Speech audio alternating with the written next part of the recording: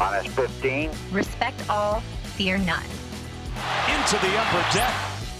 Intensity is not a perfume. Oh my goodness. 5, 4, 3, 2, 1. From inside the warehouse at Oriole Park at Camden Yards, it is the Masson All Access podcast along with Brendan Mortensen. Hi, it's me. I'm the problem. Paul Mancano. I was about to say, like, you switched it up a little bit. I did, because I wanted to make the Taylor Swift intro. Wow. She's all I can talk about right now, Brendan. I haven't can even tell. listened to the album yet. No, I haven't. I can't say it's been at the top of my priority Must list. be a tough week to be a Taylor hater. I'm not a Taylor hater. It's just not far up on the priority list. Not far up on the priority list. Yeah. There's other albums I want to listen to first. Such as Carly Rae. 1975, Noah Kahan. You know who produced 1975's new album? Here we go. The same guy who also produced Taylor Swift's new album. That's So there you go. wonderful. Still going to listen to 1975 first. And after you listen to that, you can listen to Carly Rae Jepsen came out with a new album. Tuvlo came out with a new album. Big week for music. Haven't heard Toflo's name in about 7 years. There are some bangers on there. I'll say that. Sure. She still got it. If you say so. I mean, you got to listen to the new Taylor album. Antihero is just it's a top-notch pop hit. If she were but playing in the Super Bowl, we could but hear it on a national stage. But alas. But not. But sometimes I think that everybody is just a sexy baby, Brendan. And Oh. what a line. This is almost as bad as reciting the lyrics to Life is a Highway a few podcasts ago. Yes. Almost as bad. Almost. Honestly, probably worse. Probably. Yeah, what an album. I'm going to go home and listen to it on repeat. Great. And while you're on Spotify listening to Taylor's new album, you can check out the Masson All Access podcast on Spotify, SoundCloud, your favorite podcast platforms. Give us 5 stars. Yeah, let's get off of this topic real quick. Brendan, free agency preview. That is on the docket today. And we're not going to get into our free agency bracket. That is for next week.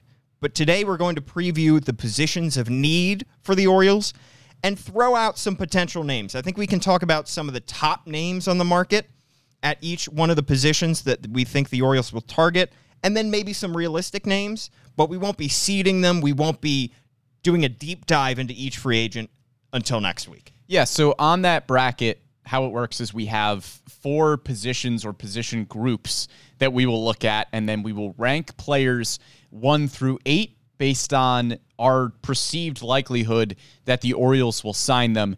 So today, I think the plan is we're just going to break down what those 4 categories are, why we have narrowed it down to those 4 categories and those 4 positions, and like you said, probably give some of the names that we'll see next week on the bracket. So a lot of positions that could be discussed here in terms of what the Orioles should target, but when Mike Elias did his end-of-the-season press conference, he said when you look at the roster, there aren't too many obvious holes. You could make upgrades at certain positions, but there isn't a glaring need for this team going into free agency because you can look across the 26-man, the 40-man roster and say, I can see a good solution at this position, whether it be a prospect coming up, whether it be somebody who made their debut in 2022, taking a step forward in 2023. There aren't many obvious holes that need to be filled by free agency. I think other than backup catcher, which we will get to, the Orioles have internal options at just about every position on the diamond. And this is an interesting conversation, too, because in this offseason, we're looking at the Orioles as playoff contenders. Yeah. We're not continuing to view them as this rebuilding team who can afford to play young guys that aren't really ready. We're going to talk about some internal options at different positions, but just to use one example, DL Hall is probably going to be a starting pitcher going forward. We're not sure if he's going to be a starting pitcher to open up the year. Right. And I think if this were a year ago or if the Orioles hadn't succeeded as much as they did last year, we're probably looking at DL Hall as close to a lock in the starting rotation because you're fine with whatever growing pains come along with the first few months of a season where DL Hall hasn't really figured out how to be a big league starting pitcher. But now the Orioles are hoping to win 90-plus games. They're hoping to make the playoffs. So you can't really afford to have those growing pains for DL Hall right away. You probably need to start him in the bullpen ease his way into the starting rotation. If that is even the plan for this year, you just can't really afford to lose a bunch of games early on. Same with Jordan Westberg, I think you could say. In prior seasons, I think the Orioles front office would be fully content going into next year saying, we have a top 100 prospect in our system at a position of need. We feel very comfortable with giving him the reins either on opening day or early in the season and letting him run with it. But when you're looking to compete in the American League, it may not be the best, most prudent idea to give a rookie that much playing time right out of the gate if you're trying to win as many games as possible. Yeah, just look at the third base position to begin this year. They pretty much said, all right, we've got some middle infield candidates between Rougned Odor, Jorge Mateo, Ramon Arias. Tyler Nevin can probably play a corner infield. Kelvin Gutierrez will throw over there for a little while. We'll figure it out. They can't really do that this year. Yeah. Before we get into the specific positions, also, we're going to hear a lot of names thrown out, I think, in the comments by Orioles fans. You're going to hear big-time names like Carlos Correa and Dansby Swanson. I'm already seeing Trey Turner being bandied about already. But I will say, first and foremost, word to the wise is that simply because you have an already promising above 500 team and you're looking to add a free agent, these free agents are not guaranteed things. I mean, it almost goes without saying, but I think that sometimes the hype exceeds the production for a lot of these players. And I looked at last offseason, some of the big-time free agents that we were talking about or that were being discussed in the national media that signed with teams for big dollar amounts. Carlos Correa, Trevor Story, Carlos Rodon, Corey Seager, Marcus Semien. These were all top names. Chris Bryant in the free agent market. They all signed huge dollar amount deals. None of those guys made the playoffs. And some of those guys signed with teams that were already on the rise, were already above 500 teams, and yet they could not push their teams over the top. So no free agent is going to guarantee wins for a team. Yeah, and even a big name free agent, like you said. I mean, what did Chris Bryant do in Colorado? Not much. What did Carlos Correa do for the Twins? Twins didn't even make the playoffs. Like you said, they were teams that were on the rise, and those big name free agents didn't really do much. You have to combine those high-end signings with winning on the margins, which a lot of those teams just didn't really do effectively. I mean, look at the Minnesota Twins. They made some kind of on-the-margins moves here and there, like getting Gary Sanchez, getting Gio Urshela. That didn't help any playoff push. Right. The team didn't get any better. So you have to combine whatever larger contracts you're doling out with some quality smaller moves as well. Exactly. And you have to have a good foundation already in-house for which to build upon. The good thing is the Orioles already have that. One other thing I will say, when we start throwing out dollar amounts and, these are all estimates, there's a good quote from Andrew Friedman. I think it was last year. He was the president of baseball ops for the Dodgers, and he said, if you're always rational about every free agent, you'll finish third on every free agent. So the Orioles have a strong case to make for a lot of these free agents by saying, look, we have a strong young core. We've got Adley Rutschman and Gunnar Henderson. We've got the best ballpark in baseball, perhaps. For starting pitcher free agents, we can say we move the wall back. That'll help your ERA. And you can become one of the faces of this team. But at the same time, you do have to pay more on the free agent market than you do for these guys if you're going through the arbitration process. And don't expect that you're going to get any kind of discount from these guys. You're going to have to overpay, most likely. Free agents just naturally are overpaid because the market and competition boosts up their dollar amount. And that's also to say, if you know who your guy is, get your guy. Right. I mean, the Orioles clearly saw a Jordan Lyles last year, and maybe $7 million to us at least seemed like, wow, that's a lot of money for Jordan Lyles. But he came in and did exactly what you wanted him to do. Exactly. And I think pretty much every fan would probably agree that Jordan Lyles was worth $7 million this year. Even if at the time it seemed like an overpay, the Orioles got the guy that they wanted. And it certainly helps to make those moves on the margins, like signing the right guys to minor league deals or signing the right guys to $1 or $2 million deals, those kind of depth moves. But also look at the postseason. Bryce Harper signed for $330 million.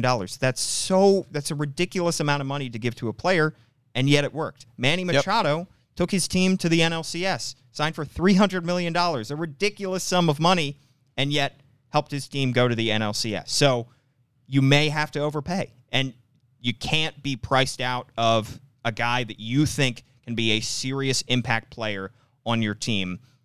And you also have to walk the fine line of not then overpaying for average production as well. It's a minefield. Free agency is very, very difficult. All right, Brendan, the positions that the Orioles should target in free agency are 4 quadrants for the bracket.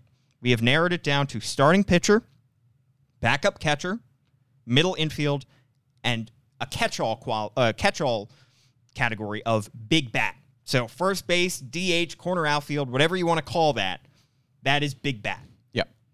Should we start with starting pitcher? Yeah, let's do that. All right. We talked about Jordan Lyles a ton on the podcast last week, and Jordan Lyles is a major X factor here because the Orioles have until 4 or 5 days after the World Series ends to decide upon whether they want to bring back Jordan Lyles on his $11 million option for next year. But Brendan, even if they do bring back Jordan Lyles, you could still make the case that this Orioles team might need another solid veteran pitcher in the rotation. Yeah, as you said, we talked about this a lot in our Jordan Lyles discussion last week, so I'm probably not going to spend as much time on this category as the other 3. But when you look at the Orioles' potential starting rotation for next year, I think there's 2 absolute locks in Kyle Bradish and Dean Kramer. Yep. I think there are 2 pretty much close to locks in Grayson Rodriguez and Tyler Wells. And then you have a lot of other internal possibilities with DL Hall, Austin Voth, Mike Baumann, Spencer Watkins. And I stated my case last week for why I thought the Orioles should probably not pick up Jordan Lyles' $11 million option. My argument being that if Lyles is back on this team next year, he's probably your 3rd or 4th best starter, maybe. But if you spend a little bit more money than that $11 million, go after somebody in the $15 to $20 million range, then maybe you could be looking at somebody who is your 2nd or 3rd best starter in the rotation. That by the time the middle of the year rolls along, you could have John Means, Grayson Rodriguez, and a free agent as your top 3 pitchers. And I think that makes a little bit more sense for the Orioles starting pitching staff next year. And for this offseason, again, you're looking at the Orioles as a potential playoff contender, and I think you need somebody with a little bit more upside than a Jordan Lyles gives you. How much upside? Are you looking for ace upside in a free agent starting pitcher this offseason, or are you looking for more of a mid-tier starting pitcher that can fill in behind Grayson and maybe Bradish and Kramer, but just be a solid force in the middle of your starting 5? That depends how you're asking. If you're asking in an ideal world, do you go after an ace? The answer is absolutely. If you are living in this world where... No, exactly. It's not my money. So I can sit here and say, yeah, the Orioles should absolutely go after Carlos Rodon because it makes a lot of sense. Because he is an ace. He is going into his age 30 season, and he could be a very, very good starting pitcher for a very long time. He's a left-handed starter, so he would get a little bit of a boost with the left field wall getting pushed back, facing right-handers. True. Absolutely, it would make sense. Realistically, are the Orioles going to spend the $30+ million a year that it takes to get Carlos Rodon? Probably not. Well, all the good qualities that you mentioned that Carlos Rodon has, it's not like the Orioles are the only ones with that list. Right. Every other team is going to be interested in There's not a Carlos team Rodon. in baseball that wouldn't take Carlos Rodon. Exactly. So a bidding war will likely ensue, I think, for Carlos Rodon. And when I'm surveying the market, Brendan, I see only a few top-tier names. I see Carlos Rodon. I see Justin Verlander, who I think is going to cost a ridiculous amount to be able to lure him away from the potential, World Series champion Houston Astros. And in his age 39 season, 40 season, he's going to cost a ridiculous amount, and he's older. You have Jacob deGrom, who I can't see Steve Cohen, owner of the Mets, letting him get too far out the door before he returns. Other than that, I see some intriguing names with some upside, but I don't see any surefire aces outside of those top 3. Am I missing anybody? No, I don't think there's really an ace outside of those top 3. But again, there aren't too many aces that hit the open market. True. I mean, there was Garrett Cole 2 years ago, but I can't really think of another ace since then. And Rodon last year, and we saw how much Garrett Cole got paid because there were so few. I mean, he's a great pitcher, but the fact that he was one of the very few aces on the market, I think, helped his value. Yeah, and I don't think Rodon is going to get Garrett Cole money, but he could still be looking at $30 million a year. Yeah. And can you really afford at this point to put that much money into a single starting pitcher? I'm not really sure. So if you're not signing one of those three aces on the market, they're interesting guys, but there are very few sure things, I think, out there right now. And there are guys that are going to cost probably in the $10 to $20 million range. Per year. Per year, sorry. Average annual value, but that will come with a lot of question marks. I think no matter who we're mentioning on this list and no matter who is going to be in the bracket, unless it's Rodon, there are going to be major question marks that come with each of these guys. We mentioned a few last week, but Noah Syndergaard, who has high upside but has serious injury downside and has not looked phenomenal. Chris Bassett has some serious question marks as to whether he can be a true top-of-the-rotation guy. Mike Clevenger is going to be a free agent. He is going to be probably valued higher than his production because he has had great seasons in the past, but also had Tommy John surgery and then could not record an out in a game in the NLCS. So you're going to have these intriguing names and guys that might perk your ears up, but also look deeper into the stats because some of these guys come with serious question marks. Yeah, Adam on Facebook comments Aaron Nola. He has a club option for next year, and I would be very surprised if the Phillies do not pick up that club option, especially considering how well he has pitched down the stretch and into the postseason. I think he's staying in Philly. But again, like you said, I'm looking at that tier of Bassett, Eovaldi, Jameson Taillon, Noah Syndergaard, Mike Clevenger. Yeah. Where they have the potential to be a number 2, number 3 starter in this rotation. And I think even their floor is probably a number 3 starter, even if they don't pitch incredibly well. A guy like Syndergaard could all of a sudden turn around and be the best pitcher in the rotation. Right. Same goes for Chris Bassett. Eovaldi can be the same way. Jameson Taillon, I think, probably has a little bit of a lower ceiling, but even he could be your second best starter in the rotation. But when I'm looking at the full list, if you're priced out of the aces, I think you have to take a little bit of a swing. I don't think Jordan Lyles is a big swing. He's probably, like I said, at best, your third or fourth best starter in the rotation. I think you need to take a swing at somebody who could have an ERA in the mid to low 3s. And I think that tier gives you that possibility. It's possible that maybe you just whiff and maybe they aren't that good. And maybe the ERA is closer to the 4.5 range and you overpay them when you could have just paid Jordan Lyles $11 million. Or they get hurt. But if you're trying to make the playoffs, I think that's a risk you need to start taking. This is the case I made last week, and I won't rehash it too deeply, but again, not my money, but I would try to bring back Jordan Lyles either on his $11 million option or let him hit free agency and then try to sign him under $11 million.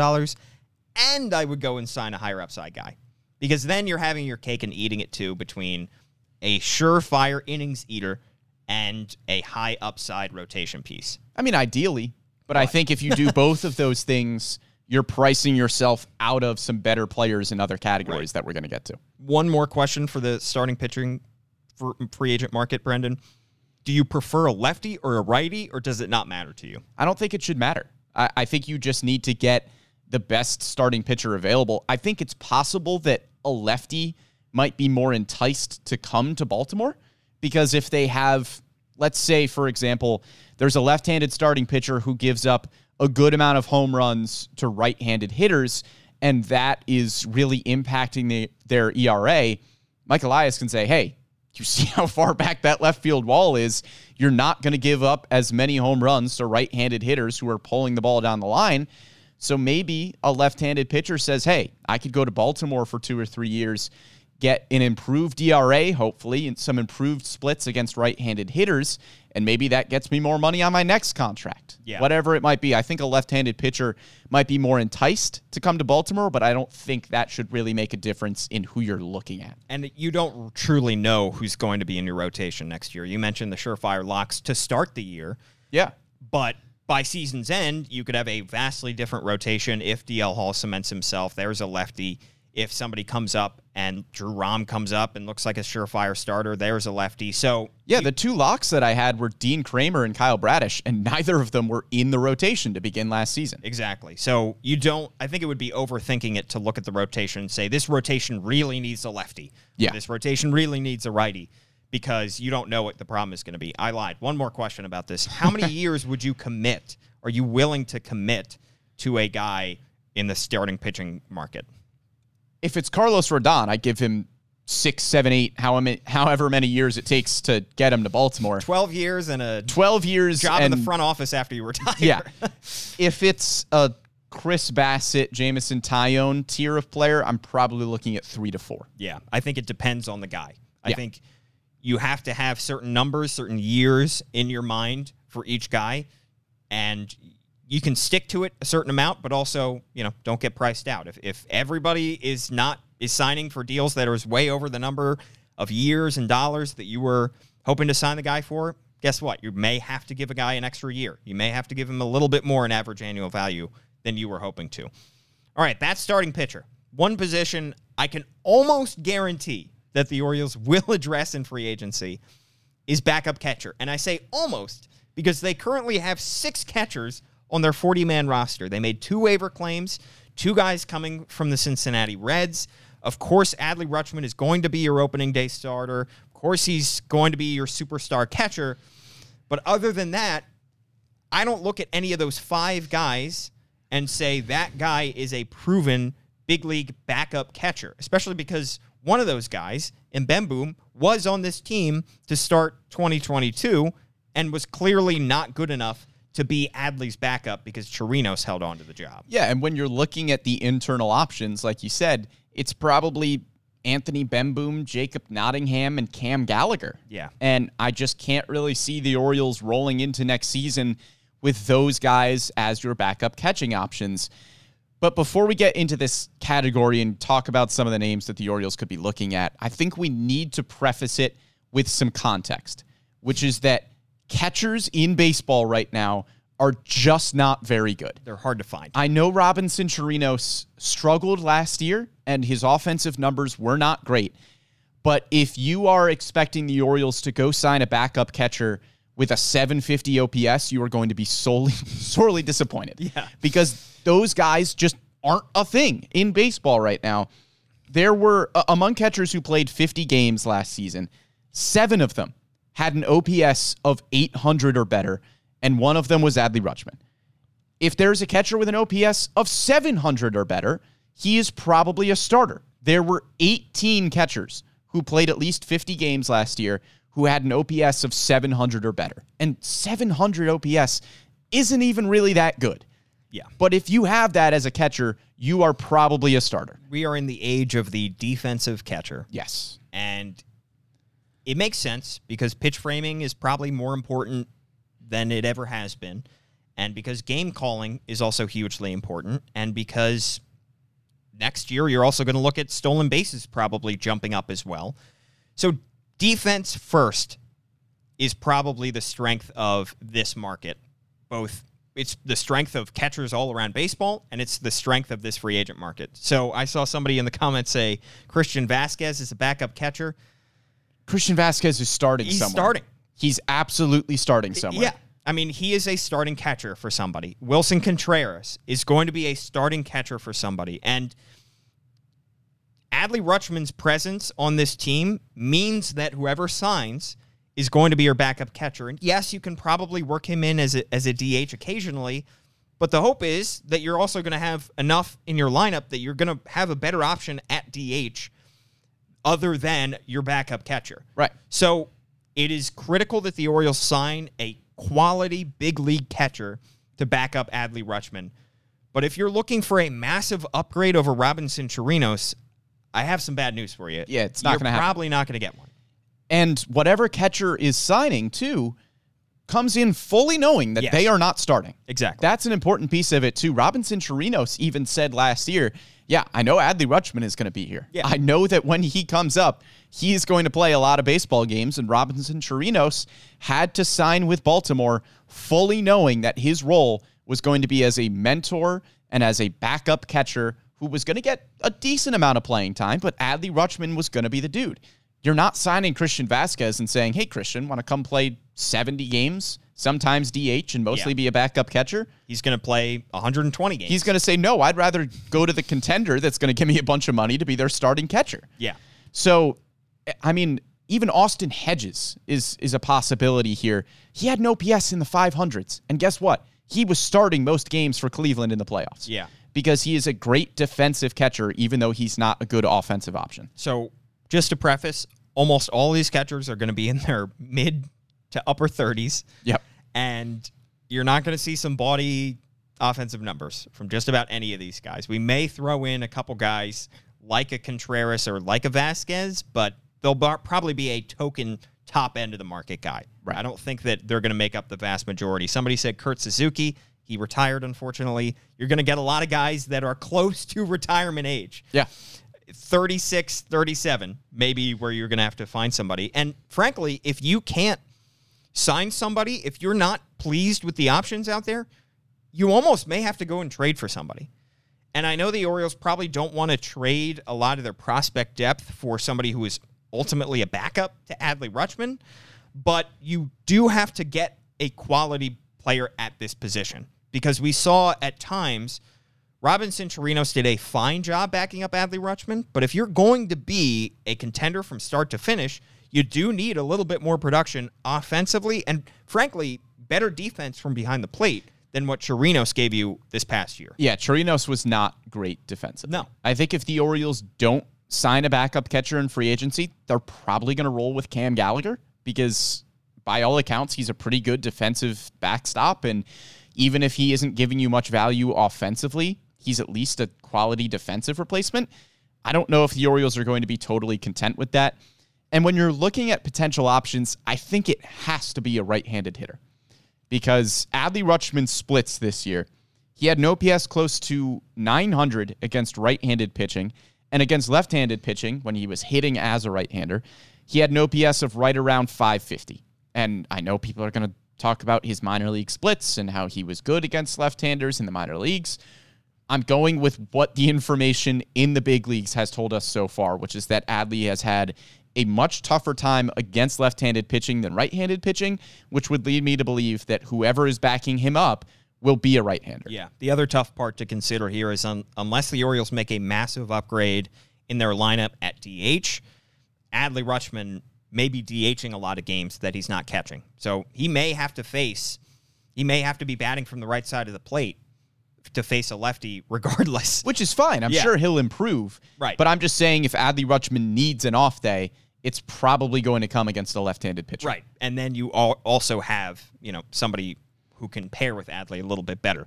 All right, so that's starting pitcher, that's that's starting pitcher, that's backup catcher. Do we want to throw out some catcher free agent names real quick? Sure, of guys that actually fall in their price range. Yeah, I think we're looking at the three names that jumped out to me: Kurt Casale, Gary Sanchez, who's a name. He's probably not as good as you remember him being, but he's a name. And Austin Hedges is another one, too. Not good offensively, but he is a very high-quality defender and would be a good backup. To preview the bracket, I think Casale's going to be the number one seed in that bracket because he is right in between starting catcher and quality backup. Yep. And I do like Gary Sanchez because he has higher upside with the bat. We've seen some lows offensively from him. He had some times with the Yankees where he just got into these doldrums and he would be swinging and missing at everything, but he's got a little bit of pop. I do wonder, he had a pretty good year with Minnesota. He might be a starter. Yeah, if a team is going to view him as a starter. So will the Orioles have to overpay for him? Will they have to guarantee him a little bit more playing time at DH? We'll see. So Gary Sanchez, I agree, is another name, and Austin Hedges. So we will have 8 members of that category next week. All right, middle infield. Here is where the largest names on the market have their spot on the marquee. Trey Turner, Xander Bogaerts, Dansby Swanson, Carlos Correa. There's also a second tier of middle infielders that I think the Orioles could be intrigued by. However, if you get into the third tier of free agents, I think that is where you probably have to walk away from the table if you're Mike Elias.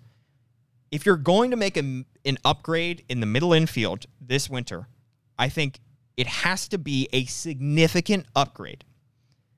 Because otherwise, you're signing somebody for depth, and I already really like, and I think the Orioles front office would agree, the options that they have in-house in terms of depth in the middle infield. Yeah, I just don't think there's any point in bringing in a Rougned Odor type like you did this year. You don't need a veteran stopgap right now. If you're going to get a veteran, it needs to be a high-quality veteran who has a close-to-everyday role on this team. In terms of looking at the middle infield itself, I don't really think there's any locks. Yeah. I mean, Gunnar Henderson, you could say he is a shortstop, but he's probably going to be your everyday third baseman. He's going to play. If I had to get, he's going to play every day. Yeah. My guess is that he'll be your everyday third baseman. We'll probably talk about what his role is on a future podcast. So if you are assuming that Henderson is playing third base regularly, then your shortstop is Jorge Mateo, who had a very encouraging year last year, especially defensively, but hit 220.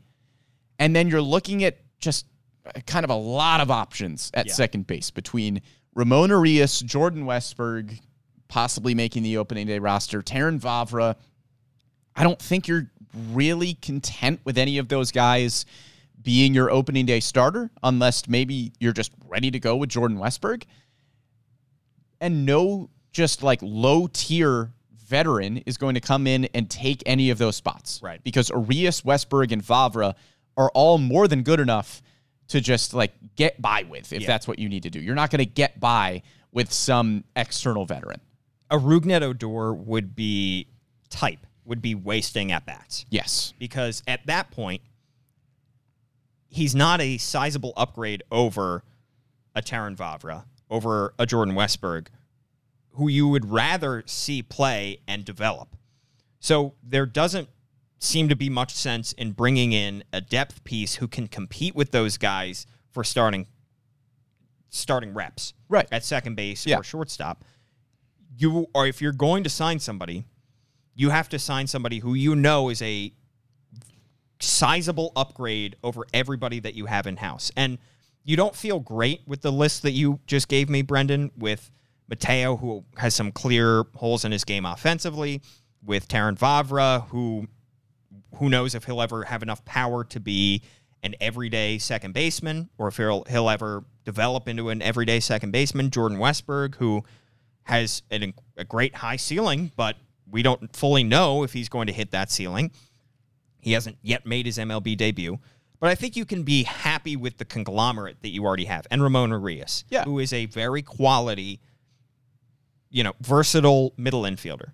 So you can look at that group and say, between those guys, we'll go into spring training and we'll let them battle it out, and we'll see who takes second, and we'll see if somebody can push Jorge Mateo at shortstop.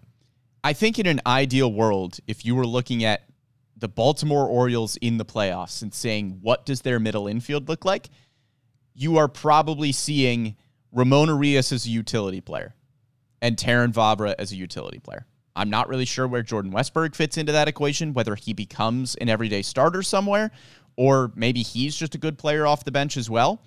But I don't think you'd be looking at an Orioles playoff team with Ramon Urias as your everyday second baseman. Right.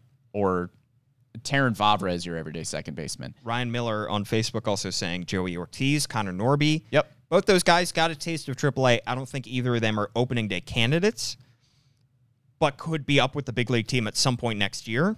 But again, neither of those guys are sure things. I mean, Ortiz is not a top 100 prospect. Norby is not a top 100 prospect.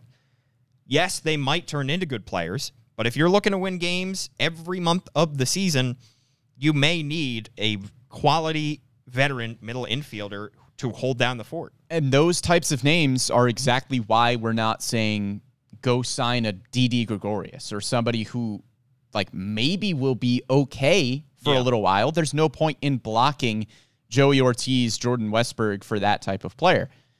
So let's address the elephant in the room, which is, do you go after any of the big names in Carlos Correa, Trey Turner, Xander Bogaerts, Dansby Swanson? Does it make sense? Yeah. Does it make sense to go after, I'm going to use Correa because I think he is the most likely option. Sure. We heard the rumors last year I think if the Orioles are going to sign any big name, any huge name, it would probably be Carlos Correa. Does it make sense? Absolutely. Because, yes, you don't want to block Joey Ortiz or Connor Norby or Jordan Westburg, but if it's for Carlos Correa, you do whatever you need to do. Right. I mean, it would be a dream if somebody like Jordan Westburg turns into close to the quality of player that Carlos Correa is. Yeah. That would be unbelievable. Yeah. You can't wait around and say, well, Jordan Westburg has great potential. Yeah, he doesn't have Carlos Correa potential. Right. And I like Jorge Mateo a lot. I think he brings a lot to this team and his speed and his defense and a little bit of pop with the bat. But it's Carlos Correa. And also keep in mind, I think Jorge Mateo's a year younger than Carlos Correa. Yeah. And look at what Correa has done in his big league career. I mean, you can say all you want about Jorge Mateo's defense and how he should have been a Gold Glove nominee over Carlos Correa this year. A year before, Carlos Correa had 20 defensive runs saved at shortstop. And already won the Rookie of the Year, already won a World Series, already was established himself, and already signed a deal that was worth, $30 million a year. Yep. So I like Jorge Mateo, but keep in mind, Correa had this incredible career, and yet he's 28 years old at this point. So Correa's a obvious guy in addition to his connection to Mike Elias and the Astros. If the prospects turn out to be as good as we hope they are, and Connor Norby, Joey Ortiz, Jordan Westburg turn out to be players that you want to get playing time, and now all of a sudden Carlos Correa is on the roster too, you figure it out. Yeah. I mean, what an unbelievably good problem to have. I look at the Padres when they signed Manny Machado. Yeah, figure it out. Figure out where to put him. Yeah, because they said, he went into that free agency saying, I really want to play shortstop. And then the Padres offered him $300 million, and he said, yeah, I can play third base because Fernando Tatis is there. Exactly. So you move the pieces around for a Carlos Correa. Xander Bogaerts, I think, he doesn't have the Astros connection, but I think would be ideal fit. Any of these big names make a ton of sense. I mean, Trey Turner, he's played second base. You could put him at second and still keep Mateo at short, or put Westburg at short, or put Gunnar at short. You can figure this out if the guy is a superstar. This is the Orioles podcast, and we are talking about I'm getting excited. Yeah, because the possibility of any of those guys being on your baseball team is incredible. Saying their names just conjures images. But here's the thing. You're tuning into the Orioles podcast, where we're talking about how great it would be to have Carlos Correa on your baseball team.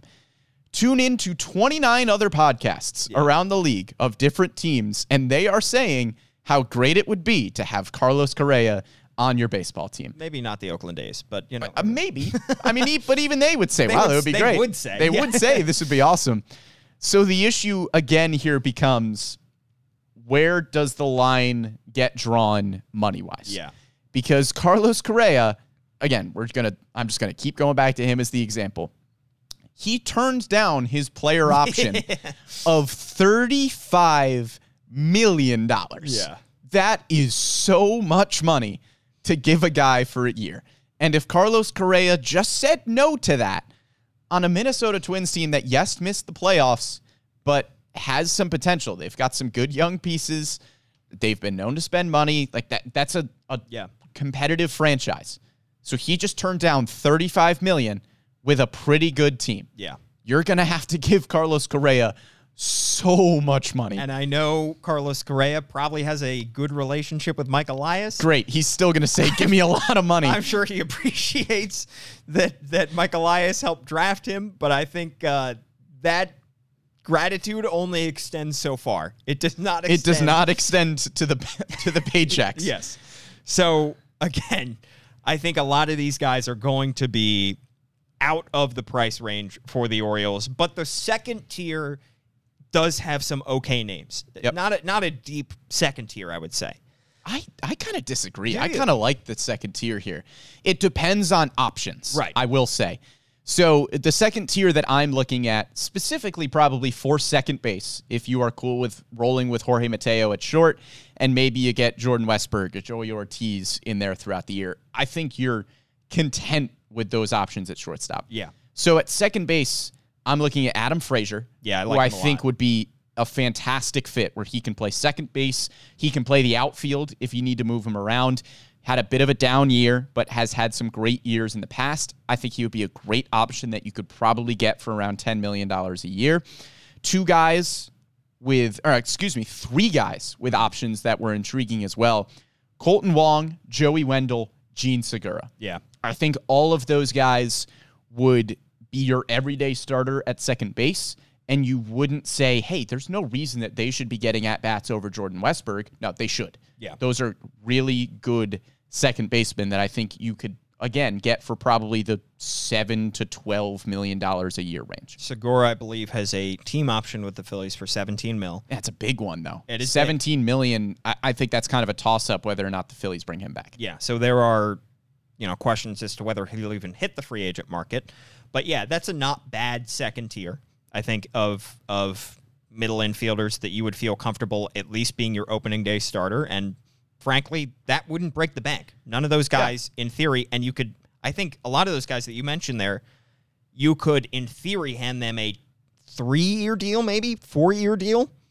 But the problem is, I think also a lot of those guys are hitting the 29-30 range. Yeah, and I maybe think it's looking for something to lock them up for 5 years. I think it's also interesting that all of those second-tier options that I like are second basemen. There's not really a second-tier shortstop that I like unless you're buying the 1 year of unbelievable play from Elvis Andrus, which I'm not really. Because he's 36. In his age 30-something season. I'm not really buying that. He's going to be 35 next year. Yeah. I'm not really buying that. Yeah. At least to the point where I'd start him consistently over Jorge Mateo. And I will say, you mentioned Didi Gregorius. I mean, there are other options out there of veterans. Hanser Alberto, probably not going to be brought back, but guys that could be brought back on or could be brought in on minor league deals. Yep. I wouldn't rule that out. But if the Orioles are going to do that, they're not going to give that guy the opening day spot. No. They're not going to sign what I don't see happening. And I could be entirely wrong. You can play this back when I am wrong. But what I don't see happening is the Orioles signing somebody like a Rougned Odor for a $1 million deal and basically guaranteeing him a starting spot. Yeah, there's no point. The middle infield. Somebody just asked, what are the chances Odor comes back on a minor league deal? I think it's possible, but you're not handing him the keys to second base. I think that is definitely possible. Yeah. But he would have to come back knowing that he's not getting a starting spot. Sure, he can compete for some playing time, but guess what? Jordan Westburg is your minor league player of the year. I would rather see Jordan Westburg out there. Me too. All right. That's middle infield. And there is some overlap between middle infield and big bat. Because I love this category. Carlos Correa is a big bat. Yeah. Xander Bogaerts is a big bat. Trey Turner is a pretty big bat. But these guys are more of the first baseman, of the DH, of the corner outfield, of maybe even a third base type, as opposed to middle infielder. Yep. Those guys that we just mentioned are going to get a ton of money because they are big bats and they play premier defensive positions. These guys might get a little bit less money because they don't play premier defensive positions. Yeah, we could even see Mike Elias throw a curveball and go sign Brandon Drury to play third base and then just say, Gunnar Henderson, you're the everyday shortstop. I would love that. I think Brandon Drury would be a terrific fit with this team. He's not yet 30, is he? No. 29? Breakout season last year, got traded to San Diego, was probably one of their best players last year. Yeah. Yeah, it makes sense. So this category has a lot of first basemen, and I think that's probably the position that the Orioles would like to target here. Yep. Because you have Ryan Mountcastle, obviously, your everyday first baseman, but if you could sign a left-handed hitting first baseman, somebody to back up Mountcastle, that would be ideal. Right now, you don't really have too many internal options at first base. Tyler Nevin is not only a righty, but he struggled in the big leagues last year.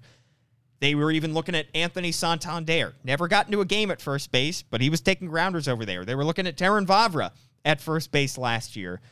I think Adley Rutschman has the potential to play first base at some point because we saw him do that in the minors. But you don't have a backup first baseman right now who can platoon with Ryan Mountcastle, and I think the Orioles might look to sign somebody of that ilk. And I think it's even less of an issue of needing a backup first baseman, which you do need. I mean, you could probably figure it out. But I think it's less of an issue of signing a backup first baseman and more of a, hey, the Orioles could use another middle of the lineup bat. Because once you get to the 3, 4, 5, Adley Rutschman, Ryan Mountcastle, Anthony Santander, those are good quality power bats, but I think you could use a left-handed hitter in there somewhere. Yeah. You've got Adley Rutschman and Anthony Santander, who are both switch hitters. Ryan Mountcastle, who is a right-handed hitting first baseman. I think you could use a lefty who can play DH pretty consistently. And like you said, it would be nice if he can be a backup first baseman, backup corner outfield, maybe, if you just need to fit him in the lineup somewhere. And frankly, the Orioles' offense was a problem at times this past year. 20th in OPS, 15th in homers. You can say what you want about the wall, but they still didn't hit as many homers as they should have. 20th in runs scored, 14th in slugging percentage. Those were fine for who they were last year, and their pitching was good enough to lift them to a winning record. But again, if you're looking to be one of the top teams in the American League next year and grab one of those wild card spots, those numbers aren't going to cut it. You need more offense. And it's kind of ironic because we're sitting here saying, yeah, you could really use a backup first base DH type who has the capability of playing corner outfield. That's Trey Mancini. And I think there is a possibility that the Orioles bring Trey Mancini back. He'll be on the bracket. He'll be on the bracket. He might get eliminated pretty quickly, but I think you're probably looking at a left-hander. I don't think it's a lock, and Trey Mancini does kind of fit the bill of what you'd be looking at, but I don't think it's Mancini. And you can look at the guys that you already have and say that you're going to get more offense in the form of development. And Adley Rutschman, you're now going to have for a full year instead of from late May onward. You're going to have Mountcastle maybe improves a little bit more offensively. He's still only going to be 26 next year. You're going to have Kyle Stowers, who may take a leap up from his rookie year. You're going to have a full year of Gunnar Henderson as opposed to September. But you don't want to be sitting there in late July saying, we're hanging on by a thread in this playoff race. We need to go and trade for a big bat. Because guess what? Those guys cost a ton. They're going to cost a ton in terms of prospects. So you would rather just go out there and spend money and not have to give up prospects for a big bat right now and not have to incur that problem. And this category has some names. We're seeing some names get thrown around on Facebook and YouTube. One popular one is Josh Bell. Do they have dudes and a half, though? Yeah, I think some of these guys are dudes and a half. Any two dudes out there? Well, we'll see. Okay. The name Jose Abreu getting thrown out. I don't know if he fits as well because Jose Abreu is probably going to be an everyday starter somewhere. Josh Bell is also probably going to be an everyday starter somewhere. But I think whoever you're signing here is probably close to an everyday starter. I think you might be looking at a veteran who is playing a lot of DH, and that's probably the role that you're promising, maybe 7 games out of 10. And then the other 3 games are looking at backup first baseman or corner outfield, like you said. So I'm just going to start throwing out names. I mean, I don't think you're going to go after, obviously, Aaron Judge, Brandon Nimmo. I don't see the Orioles going after Anthony Rizzo, who is more than likely going to decline his player option. Somebody mentioned him on Twitter this morning for the Orioles. He declined. I mean, if he's declining that option, it's $16 million. Yeah, he's also just going to be a starter. Yeah, that's a ton of money to be handing him. And I think if you're signing Anthony Rizzo, who is a Gold Glove caliber first baseman, you'd be signing him as a starting first baseman. Yeah. And I don't think you want to bounce Ryan Mountcastle to DH. No, not unless you have to, no. Considering how good he was last year at first base. So I'm just going to throw out some names, Paul, that were intriguing to me in this category. Brandon Drury, I already mentioned. I don't think he is a high possibility because I don't think the Orioles are going to sign somebody who is a starting third baseman, but I think it's possible. The 2 biggest names that I looked at, Jock Peterson. Love it. Big left-handed bat who can DH, has played some first base before. I think probably only a handful of games, but can also play corner outfield. And Michael Brantley, right, who is just a professional hitter, a little bit older, so he would probably honestly prefer to be your designated hitter. And again, he can probably teach him how to play first base if he needed him to, and he can play a corner outfield when necessary, but he'd probably rather be your designated hitter. Josh Bell and Eric Hosmer as 2 backup first base options. I think they would both make sense. Josh Bell is probably going to be pretty expensive, but he's not good defensively at first base, so you probably want to DH him. And Eric Hosmer, I just don't think is going to command a lot of money. And he's a good veteran presence. He'd be a solid backup first baseman as well. I love the Jock Peterson idea. And it's interesting because I think you look at Kyle Stowers and you say, Kyle Stowers, if he hits, is Jock Peterson. Right? I mean, left-handed. He's a little bit more athletic than Josh yeah. Peterson. Yeah, Jock, excuse me. Probably a little bit better defensively in the outfield. Yeah. But also just some pop from that left side of the plate. And I don't think we have the highest ceiling, of course, highest expectations for Kyle Stowers, but I think Kyle Stowers could be in that mold of a Jock Peterson. And I look at Josh Bell, who has the ability to go yard from both sides of the plate. I think he's incredibly intriguing, but I wonder if the Orioles would be priced out of that market as well, because he's going to command a lot of money, and frankly, you're going to want him in your lineup as much as possible. So, he's going to want to play probably 140 games if he's healthy. Who are some of the other? I like the Michael Brantley. Yeah, Michael Brantley. He's going to be 37. Yeah, but sounds like a designated hitter to me. Right. If you can sign him for 2 years, he has the Astros connection. Matt Carpenter, I think, is another name. That one carries a lot of risk, though, because how much are you buying the handful of games that he played in New York where he looked like Babe Ruth? He was excellent. Yeah, he was excellent. And then how much are you looking at his 2021 in St. Louis where he looked like his... Totally lost. He looked done. Yeah. He looked like hang him up. Yeah. So how much are you buying Matt Carpenter? I think Brandon Belt is a possibility as well. Left-handed hitting first baseman.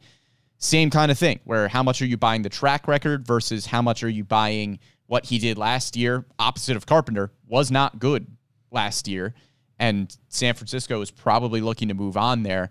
Wasn't good last year, but has a pretty quality track record before that.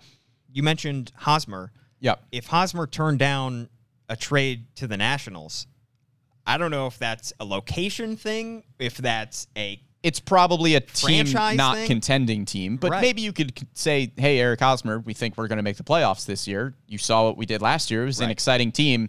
The Orioles are pretty far ahead of where the Nationals are. Health would be a concern for Hosmer as well. I know he barely played for the Red Sox last year. Also, I'm going to get things thrown at me through this camera, but Joey Gallo want to prove it?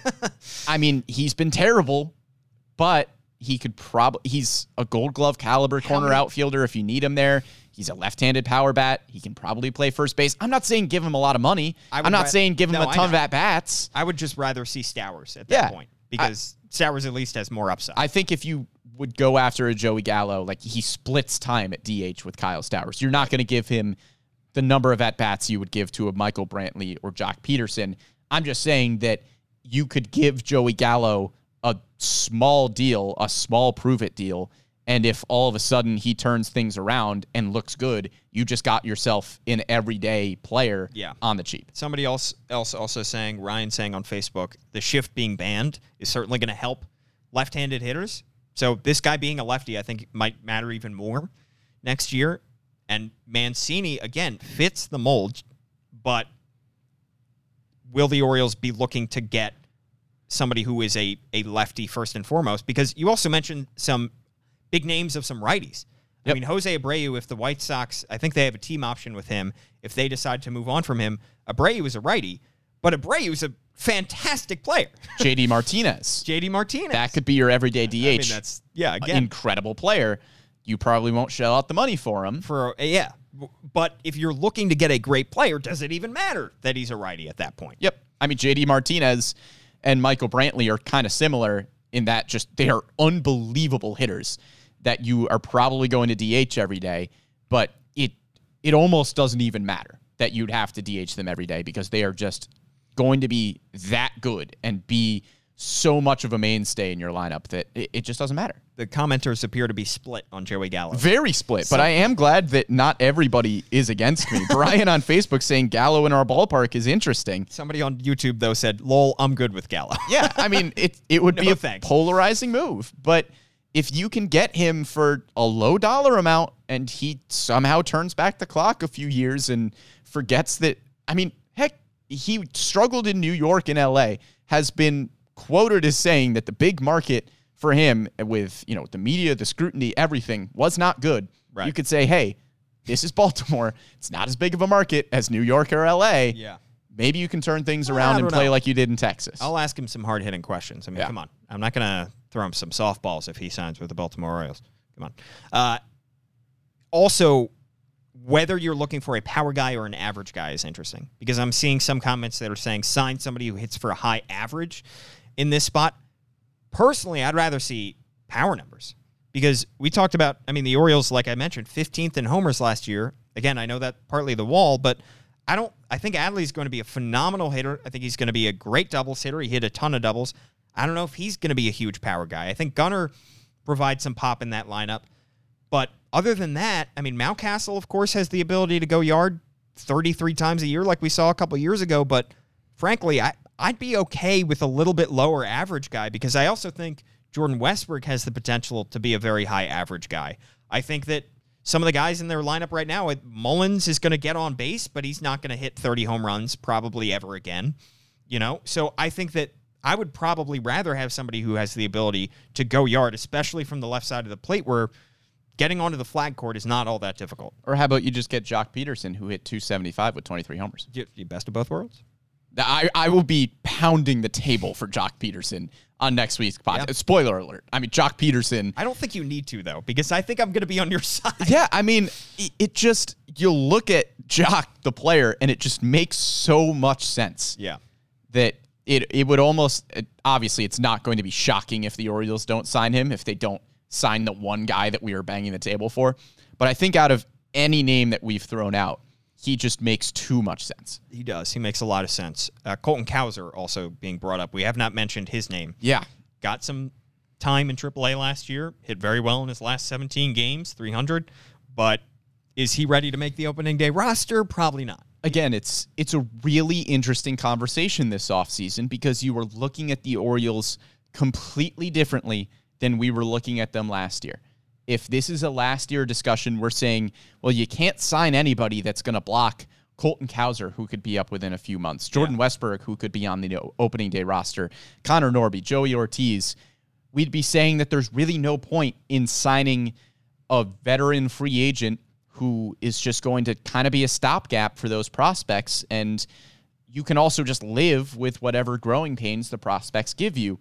You can't do that this year. Yeah. Because you are pushing for the playoffs. And yeah, maybe you don't get there. But given what the team did last year, you have to have an offseason that says, yeah, we're going to try. Yeah. We're going to try to push for the playoffs. You don't have to win the offseason, though. And I think odds are the team that wins the offseason does not win the World Series and, frankly, doesn't get very close very often. So I do think that, it's not incumbent upon you to go out and be the biggest spenders, but you will need to spend some money. And Mike Elias said before the end of the year, our payroll will increase, but he's also rolling in arbitration into that because Anthony Santander is projected, I think, according to MLB trade rumors, to get $7.5 million, close to that. Austin Hayes is probably going to get a bump. Cedric Mullins, I believe, is due for arbitration. So these guys are going to get more in arbitration. So that is an equation into this payroll bump as well. How much are the Orioles willing to give to somebody outside of their organization? Sure. But I will say, too, I'm not going to be disappointed if the Orioles don't sign Carlos Correa. Right. If they don't sign a guy to a $30+ million deal. If the Orioles come out of this, I'll tell you an offseason that I would be thrilled with, which is one where the Orioles sign, I'm just going to take some names from this category, where they sign Jamison Tyone, Austin Hedges, Joey Wendell, and Jock Peterson. Yeah. I think that's a great offseason. All right. Well, make it happen. Mike, if you're listening, that's what you should do. That's the blueprint. We have figured it out. Please let us know who you think the Orioles should sign. And I'm seeing comments all over the map. So keep those coming as well. And we will have our free agency bracket next week with those 4 positions. Middle infield, backup catcher, big bat, and starting pitcher. Let us know who you think should be the 1 seeds in each of those brackets or in each of those regions. I got it. Logan on YouTube says Ohtani. There it is. Offseason solved. Trade for Ohtani. Easy. 1 year left on his deal. Also, one more thing. I'm sorry to our producer, Amy Jennings. I'm keeping us going here.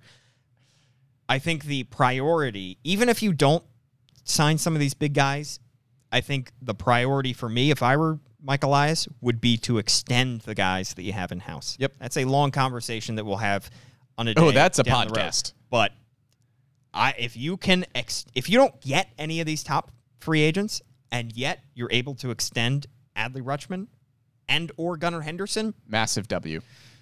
that's a win. That's a win. Yep. So, all right. That just about does it for our podcast today. At Brendan Morty is his Twitter handle. I am at Paul Mancano. Please listen to our podcast on all your favorite podcast platforms. Give us 5 stars, rate, review, subscribe. Thanks to Emmy Jennings, our producer today. And we will be back next week with the free agency bracket.